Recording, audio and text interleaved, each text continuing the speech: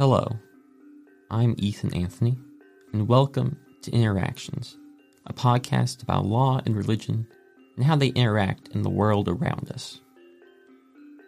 November 16th, 1990, Congress passed the Native American Graves Protection and Repatriation Act, a law meant to facilitate the return of human remains to Indigenous peoples across the United States. However, as of December 9th, 2022, the remains of over 100,000 Indigenous peoples are still in the possession of museums and educational institutions. In a series by ProPublica titled The Repatriation Project, The Delayed Return of Native Remains, they note that half are owned by 10 institutions, with UC Berkeley possessing 9,075 unreturned remains. As put by Danella Gutierrez, the Tribal Historic Preservation Officer for the Big Pine Paiute Tribe of the Owens Valley, in life they were not respected. They were forced to march, removed. Even in death, they aren't respected. Indigenous peoples of North America have historically been antagonized, dying for the protection of their land, community, and identity. Although steps have been made for reclamation, as can be seen in the Land Back movement, there is still a lot to be done in return to Indigenous communities. In today's episode, Matt and I will speak with Greg Johnson, professor in the Department of Religious Studies at UC Santa Barbara and director of the Walter H. Capps Center for the Study of Ethics, Religion, and Public Life. His essay, Domestic Bones, Foreign Land and the Kingdom Come, Jurisdictions of Religion in Contemporary Hawaii, explores the legal efforts of Native Hawaiians in repossessing land and human remains and its connection to religion and spirituality. The three begin discussing Johnson's experience as a delegate, a part of a team of experts retrieving iwi kupuna, the bones and skulls of Native Hawaiians, from the Dresden Museum of Ethnology. The conversation shifts to discussing the ways Native Hawaiians maneuver around legal jurisdictions, a term that Johnson refers to as auto-jurisdiction.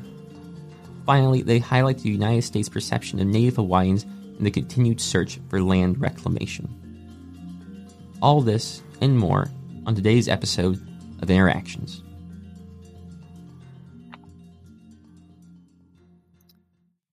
So, Greg, first off, we want to thank you for participating in this podcast with us. We read your chapter, The Domestic Bones, Foreign Land, and the Kingdom to Come, Jurisdictions of Religion in Contemporary Hawaii. And not only was it interesting and thought-provoking, but it gave us a lot of questions, which we're now grateful for the opportunity to ask you. So if you don't mind, we'll get right into it. The first question, just to set some context to the chapter and some of our later questions, just could you explain the relationship between the land of the Hawaiian Islands and the people or the bones of the Hawaiian Islands? I know you mentioned in the beginning of your chapter, but would love to know how they're related in terms of myth and religious significance, as well as the relationship in terms of the history of the Polynesian people's discovery and settlement of the Hawaiian Islands and the land of the Hawaiian Islands itself. Great. Well, thank you for having me. It's great to be here and happy to have some good questions like these. So thanks. Let's start out with this observation. Hawaii is the most remote island chain in the world. That sometimes comes as a surprise to folks, and it wasn't contacted, so to speak, by Europeans until 1778. So in a kind of macro global sense, that's what we're talking about. It was settled by Polynesians several thousand years ago by way of ocean-going canoeing and navigating, and the audacity of that experiment to go into the deep blue of the Pacific with, just one's family, a few plants, pigs perhaps, is remarkable. And what we need to keep in mind too is that when people undertook these voyages, they did so knowing they were quite literally leaving their homeland, leaving their extended families, their ancestors' bones, their sacred places from before. So an entire culture, as it were, was on the move to a new location. And surely there was tremendous celebration upon landing in these most remarkable islands. And it seems to be the case that as the tradition took hold, the Polynesian tradition took on its own particularly Hawaiian inflection in this new place. The honor towards the ancestors that had been left behind and the cherished stories and the family connections was transplanted, if you will, into this new place. And then what we see happening is reverence for ancient place names had been transplanted, but also newly passed ancestors, those who died upon being in this new place, took on a special kind of reverence in the community's view because they, in some sense, stood for the prior ancestors who were left behind. So today, when people puzzle about why Hawaiians, or Kanaka Maoli, as they prefer to be called, are so strong in their connections to the ancestors, both in memory, oral tradition, but also in terms of caring for physical human remains. It goes back, I think, to this idea of a people in a very remote place who had to leave something behind and now cherish what they do have in connections to place thereby. Does that make sense? Oh, that's great. Oh, thank you. You were part of a delegation that went with Indigenous Hawaiians to Germany in order to obtain some bones that had been held in a museum collection there and to return them to Hawaii. In your book chapter, you described that repatriation as something that gave more than it was taking, in that the delegation conferred legitimacy on the institutions in exchange for the physical bones themselves. As we think about religion in the third millennium, do you see parallels between what the delegation did within the broader context of human rights and how priests and other religious figures might confer blessings under more traditional belief systems? Yeah, another excellent question. Thank you for that. Let me back up one moment and just round out something I failed to say in the first question. The most important observation about Hawaiian religion today is it still exists. And I emphasize that point because in literature and in some law cases, there have been appeals to the fact that Hawaiian religion was dropped by Hawaiian people themselves in 1819. That's a false narrative. The temple religion in the hands of certain elites was set aside at that time for various reasons. That is not to say that Hawaiian religion in the round was dropped or left aside. Certainly, many Hawaiians became Christians and articulated their faith traditions in a new way by way of missionary influence. But many Hawaiians up to the present have maintained what they would call their religious traditions, focused on precisely the ancestors, the family group, the landscape. So no longer mediated by priests and elites, more controlled at a very local level. And that has persisted over time in all kinds of interesting ways. So I want to make sure to get that there. As to your question about Germany, thanks. Yeah, that was an amazing trip. It stands as one example of an ongoing effort of Native Hawaiians and others to reclaim their ancestral remains from institutions, often remains that were collected under shady circumstances. Sometimes consent was given, but usually not. This particular repatriation from a museum in Dresden in 2017 was a product of 20 years of negotiations by Native Hawaiians with the museum. And in the course of those negotiations, what they realized was there was no legal mechanism proper that would serve them. That U.S. law, of course, didn't apply. International soft law, like the United Nations Declaration on the Rights of Indigenous Peoples, has no teeth. And German repatriation law at that time did not speak to these kinds of remains. So instead, the Hawaiians worked quite carefully and directly with various bureaucrats at the museums, curators, and others, and actually outlasted them. A whole series of folks retired, new younger generation came on. And it was really a discourse of humanity that prevailed, of the Native Hawaiians insisting these are our relatives in a direct sense. We don't imagine them to be dead. We're in communication with them. And we have a deep responsibility, or they would say kuleana, to care for the dead. And can't you imagine your way into that and help us down this path? And the museum agreed to that, and in fact set a new precedent in doing so for how they would deal with other indigenous remains worldwide. It's quite a moment.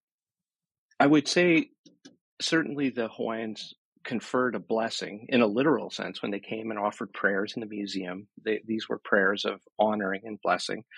And we can extrapolate from that to see the kind of religious role they served, and in the idiom of the kind of human rights discourse for sure.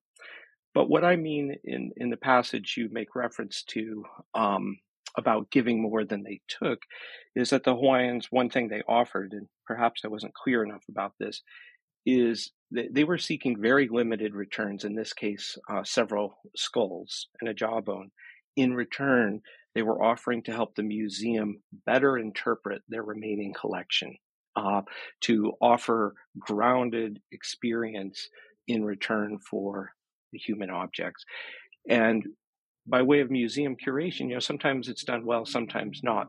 In this case, it was woefully out of date. And to have direct experience and voices from Native people to say, we wish for you to care for these things in the best way and to situate them with knowledge that we can provide you. So it was that nature of exchange that was so important. Yes, they spoke in the idiom of religion, but at the end of the day, I think it was the broader discourse of basic humanity that prevailed here. I don't know how to better say it than that. Thank you. As a follow-up to that, can you give some specific illustrations of what you mean by better grounding and better interpretation that came out of this? Oh, yes. So just simply put, a lot of the interpretive materials in colonial museums haven't been updated since colonial times for the most part, or if they have been updated, it's always in the idiom of archaeological science, Western empiricism, and so forth. Very little recourse to even native words, let alone native oral traditions, Kanaka Maoli ideas about how these objects relate to one another. That is, to get away from the idea that we're describing and representing individual objects in and of themselves, and turning more to the whole cloth of the culture and the tradition in the long run, and what did those objects mean in context then, and how do they continue to mean to Hawaiian peoples today, and how would they be used back home, as it were? What role did they fulfill, and so forth. Just putting a detailed cultural description to the objects in a way that also honors the best of what most museums hope for, I would think. Greg, I gotta ask, and sorry if this sounds tactless, but why would you, or did the delegation put it in the terms of giving more than it was taking? Because it seems as if making sure that the museum wasn't misrepresenting or misunderstanding their artifacts and the contextual foundation in which those artifacts are being presented is more of a win-win. Like, wouldn't it benefits the museum? It would also benefit the Native Hawaiian religion to be properly represented. So why is that a giving more than a taking, as opposed to we're going to get our remains back, but also benefit from having what's left at the museum properly contextualized? Yeah, that's a fair question. Absolutely. Thanks. And I accept the friendly amendment to frame it that way. I guess what I didn't give voice to is the larger context of repatriation in European museums. These museums are reluctant to return these human remains. They don't have a lot to gain from several Native Hawaiian skulls that aren't adequately provenanced, but they have a lot to lose when a precedent gets set for returning objects. And we're talking not just about Hawaiian remains, we're talking about the fact that these museums, quite frankly, have the loot of cultures worldwide. And the museum took a risk in this. And so in the media and elsewhere, there was this sense that there was an opening being created that could unleash a flood. And so it's in that context that the Hawaiians are saying, help us help you understand this as a human issue. Don't fear about the transactional nature of this, what you might stand to lose in the long run. What you're gaining is a more capacious human sense of what it is you hold and a more concrete relationship to it. No, that's great. I very much appreciate. I have to ask this, and I'm very curious to hear how this came to be. But both as you being as part of the delegation, as well as being an expert and a scholar on Native Hawaiian religion, first, how did that come to be, and how did the delegation perceive you? Yeah, thanks. So I've worked with various Hawaiian repatriation leaders for more than 20 years. One gentleman in particular, Edward Halealoha Ayau, whom I feature in this piece, was the leader of a group named Hui Malama, and is now leader of a follow-on group that's doing much of the same work. And he and I have worked together for many, many years. He's helped me better understand these processes. We've gone to various repatriation meetings together, but I hadn't myself been directly involved in a repatriation. He reached out, knowing I understood the German context to some degree from prior research, and just said, would I like to join the group? And the answer wasn't going to be no. And as I describe in the piece, a number of other folks were included as well, people expert in different aspects of Hawaiian culture and also repatriation, politics, law, and so forth. So it was quite a team. And as I describe in the piece, one of the things this team did was, well, help conduct ceremonies at the museum in Dresden. But then we went on to museums in Berlin that hold quite a huge number of Native Hawaiian human remains and objects and have been less willing to return them. And in discussions with the museums in Berlin, it struck me as very important that this group had these different experts so as they could represent in a full-throated way who they are, why they were there, why it mattered, and to make that case in a number of registers: the political, the legal, the religious. There was a genealogical expert who could chant back their traditions, generation upon generation. There were collective prayers. I think the formal effect of all of this was to say, if you doubt, we are experts. If you doubt that we are in control of our cultural knowledge, if you doubt that we understand legal frameworks, doubt no more. We are here as ourselves and speaking for and as our ancestors. It's a Polynesian way of doing cultural business, if you will, to take on the responsibility of the ancestors, to care for them, and to act, in a sense, as them. And this is hard from a Western perspective to get our minds around. I still struggle with it, how this could be. But this is how it's understood. It's the perpetual presence in a Polynesian idiom of the ancestral energy or mana coming forward in that moment. Whatever else I might say, I would say this: the museum folks got it. They could see that people gave over tremendous time, energy, and resources to be there, and that their collective learning in these different fields was, we should just say, astonishing. And they could set aside questions of, are these the real Hawaiians we should deal with? And instead foreground, how do we move forward?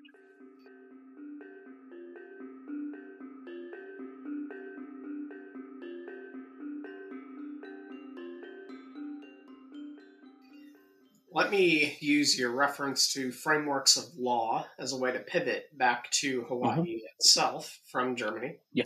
And talk about some of the other things you discuss in your chapter. You discuss native assertions of jurisdiction over the lands, bypassing the court system in many ways and simply working that out on the ground. Tell me a little bit about this assertion of jurisdiction, and if you can just introduce that concept for listeners. I do have a follow-up question after that as well. Great. Yeah, so the other things I describe in the chapter have to do with land struggles, military lands and their use, the ongoing telescope controversy on Mauna Kea and so forth. By the way, I should add, all of the conflicts or disputes I describe in that chapter are ongoing. None of them are resolved. So if I appear to choose my words carefully, it's with cognizance that these are ongoing issues of great consequence for Native Hawaiians. I introduced the concept of auto-jurisdiction. That's my own framing of it. Whether it's successful or not, we'll see. But I just mean to say that Indigenous peoples in many locations, and particularly in Hawaii, have begun to assert the force of law speak, if you will, the language of law themselves. The intermediaries of the state, whether at the state level or federal level, have failed them repeatedly. Laws, again, whether state or federal, appear to reach out to Native peoples to say, we can protect you some of the time in certain kinds of ways, particularly if you make religious freedom claims and so forth. time and again, that promise goes unrewarded or unfulfilled. Native claims, time and again, are illegible to the state. They fly over people's heads or categorically ignored. We can go deeper into that, but getting to your question, rather than continue to just be frustrated, people have stayed engaged with law because they want to create a record of having been there, have spoken back, and so forth. But knowing that most often they will lose, and usually lose badly. So that's kind of the larger legal strategy framework. The more tactical aspect of auto jurisdiction is to say, meanwhile, issues need to be attended to, sometimes in ways that comport with law and sometimes beyond law, direct action and so forth, or even asserting legal titles themselves to be the Kanaka Rangers, as I described, and so forth. Basically to say, in the absence of any demonstration of justice by the state, we're going to operationalize it ourselves today on the ground. We're going to attach to ourselves titles, names, and authority that the state refuses to give us, and we challenge them to take it back. And in the meanwhile, we're going to work through these cracks and fissures of possibilities to assert our, as they say, inherent sovereignty. And they take that to be a religious concept given from the spirits, but also a political concept from that they regard themselves, many of them, as the heirs of the Hawaiian kingdom that was illegally taken by the U.S. So it's a double front of culture and religion on the one hand, and outright political claims on the other, saying we're going to outweight the state, and in the meantime, we're going to do it on our own, constructing our jurisdiction and sovereignty in tactical, daily, concrete ways as we see fit. Sometimes that results in people getting arrested. Sometimes it results in bemused police officers not knowing what to do with them. And but I have to say, after 20 years, more than 20 years of working there, I've begun to take these tactical actions very, very seriously. At first, I had the reaction of, wow, is this a good use of time and resources? It seems so implausible. The U.S. military seems to be such a force, and just the idea of the nation state. What's the presumption to work beyond that? And yet, each and every time I've been to Hawaii to do work, I've seen this happening on the ground, and the movement perpetuates itself, is gaining steam, while the apparatus of the nation state crumbles away day by day. So I'm far more persuaded now than ever that things are happening in Hawaii that challenge the very claim of the nation state upon that land. How that will play out, I don't know. I don't pretend to prophesy the result, but I am fascinated by the daily concrete actions of people to assert their auto jurisdiction in an unmediated way. You described that dialectic, if you will, as a move to stand beyond law. It seems to me like a lot of thinking about law and politics sees them as one phase and then another. That you try to win a political battle. If it doesn't work, you might turn to the courts for redress. If you lose a lawsuit, you might go back to the legislature and ask for something to change. But reading your chapter just made me think of Karl von Clausewitz, the military strategist, who said war is just the continuation of politics by other means. To what extent are law, politics, auto jurisdiction, are all of those just the same phenomenon carried on by different means, all overlapping with each other?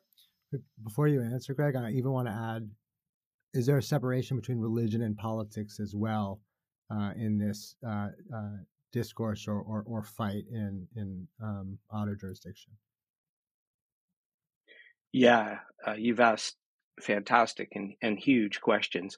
I would emphasize that part of what characterizes the Kanaka Maoli, the Native Hawaiian movement today, is it's acephalous in politics and in religion. That is, there's not a body with a head in either case.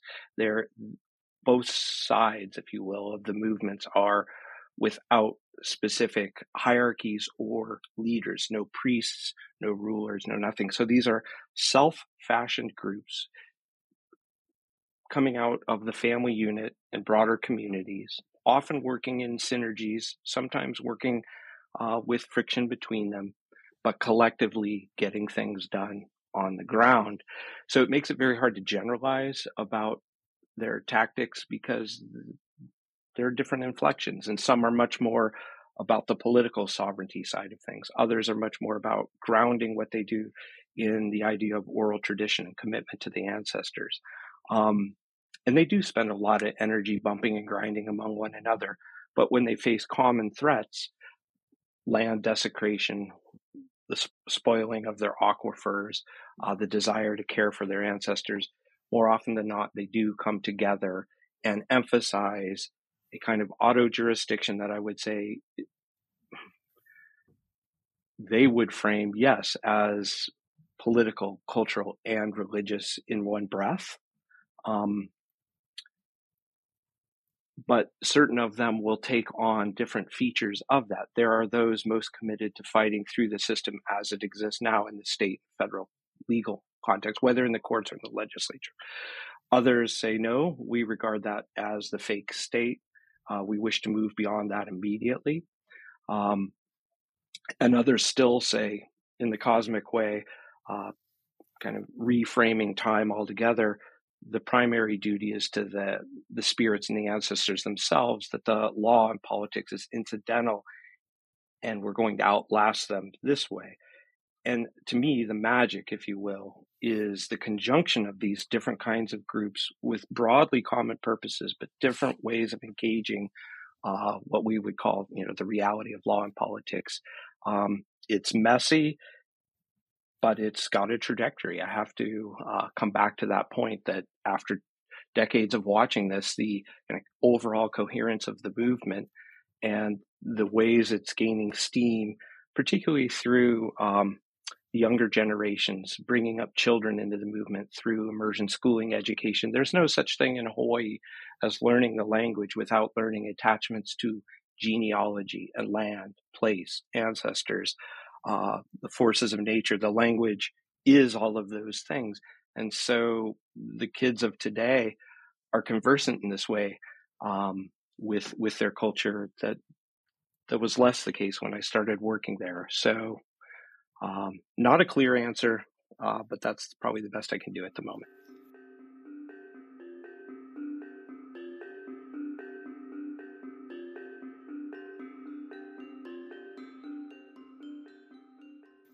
We've heard a lot of how Native Hawaiians see themselves vis-a-vis the United States. How does the United States see Native Hawaiians? Do they see them as insiders and part of the American people? Do they see them as outsiders who also happen to be part of the American people? Like, how does that relationship from the other side's perspective look?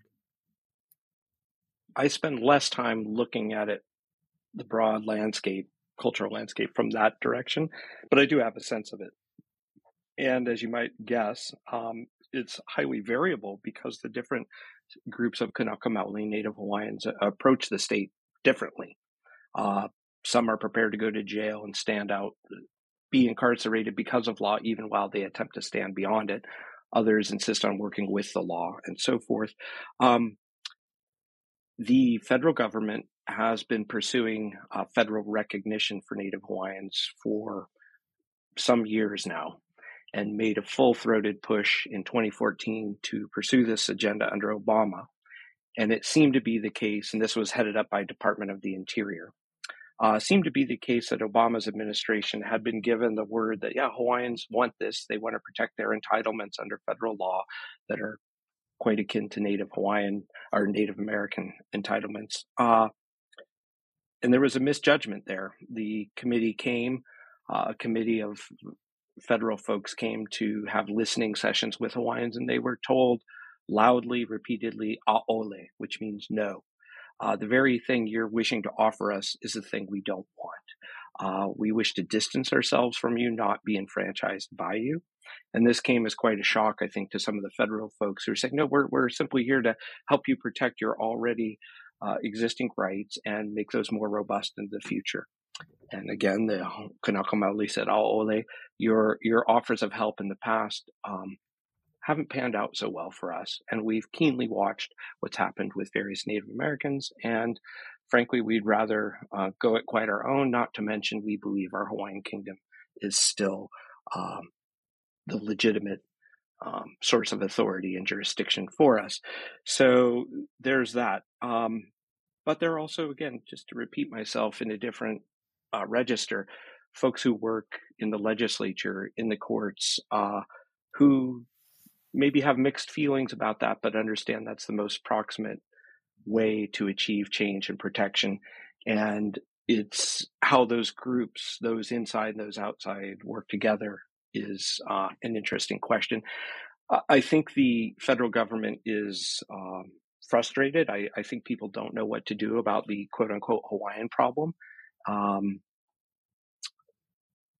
And I think that there's a question here about self-governance and auto-jurisdiction, or self-determination and auto-jurisdiction. I would distinguish those and say auto-jurisdiction, as I mean it, are those tactical acts in the present where people have grown tired of the state, wish to resist it today on the ground in this moment. Whereas some notion of political sovereignty or self-determination is more of a future-oriented endeavor. How do we re-establish ourselves as a sovereign body with a leadership and an agenda and recognition from other entities, whether the US or others? Whether the tactical, the micro-local, will lead to the larger, I remain agnostic. I don't know that. I just want to ask a clarification question. When they said, no, we don't want that, was that based on like a language misunderstanding? Like what they thought the government was giving was something different than what the government thought they were giving? Or was it really like a sophisticated no of, we don't want protection that you give us, because by you giving it to us, it also, even if we have it, it's by virtue of our subordination to you, and we'd rather rebel than be given freedom? Yeah, it's much more the latter, though. They would say it's not freedom so much as whatever protections the government purports to offer. Are there knee-jerk folks responding and people who get on the bandwagon who haven't thought a great deal about this? As with all movements, there's some of that. And the media loves to pick up the stories of those people and say, look, the rabble rousers, are doing this. But I've been humbled time and again to realize the intellectual depth and the traditional knowledge of folks making this argument. And it usually goes back to the idea of the Hawaiian kingdom, that it was stolen. And I think historically that can be shown clearly. And that they don't understand the nation state to be a permanent edifice. They regard it as a temporary thing that, like so many natural things, is prone to erosion.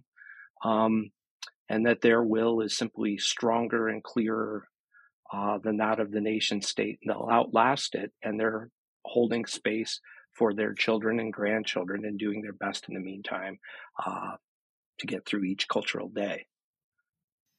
The U.S. Census Bureau estimates that about 10.5% of the population of the islands identifies as Native Hawaiian or Pacific Islander alone. Another quarter identifies as multiracial. And then the rest is a composite of Asian alone, white alone, Black and Latino.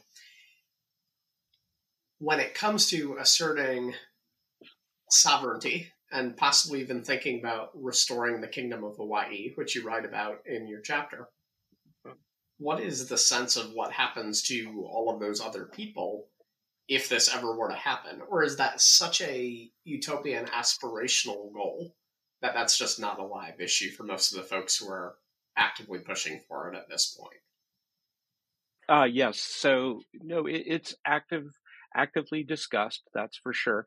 Some would say that, it's too distant. We have so much work to do. We're not there yet. Our first order is care for the land, care for the ancestors. And we're talking about a generation or two down the line before we can actively take up that question. Others say, no, we have a model. The Hawaiian kingdom was itself international and multiracial, and this isn't about dislodging the newcomers. It's about restoring proper sovereignty to Native Hawaiians who will take the leadership, but it's not about expunging a history of other people and displacing them. surely there would be some land claims issues that need to be worked out. And then there are more radical factions who say, no, Hawaii for Hawaiians, and that's just how the chips will fall if we ever get there. But I think the majority view would say it's a long-term project that isn't about disenfranchising others, the military bracketed. It's about restoring proper cultural and political and legal leadership to Native Hawaiians. But just as a follow-up, I mean, to have a minority of the population in a position of asserting sovereignty over a majority that's not ethnically eligible for it, I mean, how much is that something that's discussed as, I mean, it's certainly out of step with more than I think just American notions of the nation state at this point in history, right? No, that's right. And the kinds of questions you're asking when I first started working in Hawaii, that those loomed large for me. And I thought, how is this even doable? And I've come to appreciate that there really are so many different camps with so many different answers. And I certainly can't adequately represent them all, but collectively, they haven't gone away. Their voices have grown. How they'll navigate these issues, I can't obviously speak for them, and I can't even really anticipate where it's headed. I think it's the proximate struggles that command their attention right now, seeing their land base challenged, seeing their educational resources diminished, and so forth. These are the front burner issues, and I think the conviction of the next generation that they're going to carry on that work is what tells me there's a there, but what shape that will take vis-a-vis the larger political order, global forces, and so forth, I'm out of my league to begin to gesture in that direction. But I do want to make sure I underscore, I'm a scholar of religion at the end of the day, not a political scientist or anything like that. So back into my wheelhouse, I just want to underscore the fact that how I see these movements and their tactical operations, the day-to-day assertions of auto-jurisdiction operating, is that in this bumping and grinding with one another and with the nation state, always and everywhere, looking back to tradition and culture to say, what are the resources we have to face the current moment? And that act of looking back and drawing forward and grinding it through is so generative for the tradition itself. It's creating new inflections, new articulations, new possibilities. And some would say, oh, these Hawaiians are doing invented things, or they're making up stuff as they go. No, the longer I've watched, listened, and learned, I see, no, they are so deeply learned in their genealogies, in their places, in their traditions, and they're drawing that forward. Of course, they're reshaping it in the contemporary moment. How could it be otherwise? But a strong insistence, this would be my punchline, that what they're doing in the present is every bit bona fide Native Hawaiian religion as anything we can point to in the past. The tradition has always been configured in moments of struggle and battle and resource issues prior to colonization even, and what tradition is exempt from that kind of reality. The question is, how clearly do we see it? But Hawaiians carry forward these resources into the present, and I simply, as a scholar of religion, want to flag that and say, that deserves our attention. It's alive and well. Where it's headed, we don't know. Greg, this has been really, really fascinating. I have one last question, or we have one last question for you. Your chapter was part of a larger book titled At Home and Abroad. And given our discussion and given your expertise on Native Hawaiian religion, how does the Native Hawaiian religion look at concepts of home and abroad vis-a-vis the cultural, historical, religious, and political contexts that Native Hawaiians are situated in?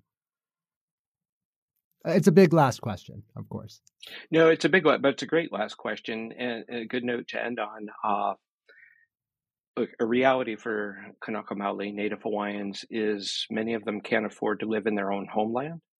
So there's a huge diasporic community, primarily in what we would call the U.S. They would call the continent, or the U.S. as distinct from Hawaii itself. But in any case, bracketing the question for the moment about Hawaiians in Hawaii, many of them live in the U.S. and have to maintain modes of connection back home.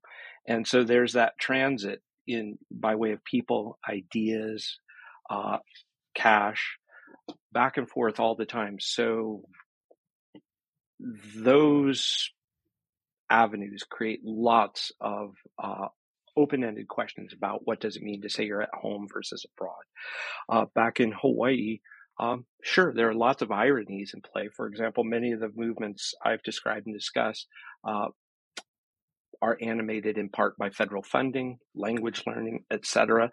So they agitate against the nation state on the one hand, and yet receive funds from it. And this isn't to say they're disingenuous. They're making do through whatever means are available. But some of those mechanisms embed them deeper in the state than they maybe wish to be, and others create opportunities to step away. So I guess I would end on the note of saying it's a processual view of this, of understanding Hawaiians as betwixt and between and constantly navigating and never always being of one voice in this, is what makes it so rich and interesting to me. Is of all the Hawaiians I've worked with and know, not one of them holds exactly the same position on these matters as everyone else, but collectively they're sorting it out with a remarkable body of wisdom in their tradition to do so, and against all odds. And at the same time, having to make space for other Pacific Islanders who are diasporic from their islands to Hawaii, creating another layer of engagement and interaction. So a maddeningly vague answer to close on, I bet, but that's the nature of things in Hawaii today, I'd say. Greg, this was great. Thank you so much for your time. Having that chance to speak to you, in addition to reading your chapter, gave such a deeper and richer understanding of not only what you were trying to say about. Thank you, Greg Johnson, for joining us in this discussion, and thank you all for listening. If you'd like to stay updated on new and upcoming episodes, please be sure to like, share, and subscribe. We very much appreciate your time. The Interactions podcast is distributed by the Center for the Study of Law and Religion at Emory University, the Canopy Forum, and produced by Ethan Anthony.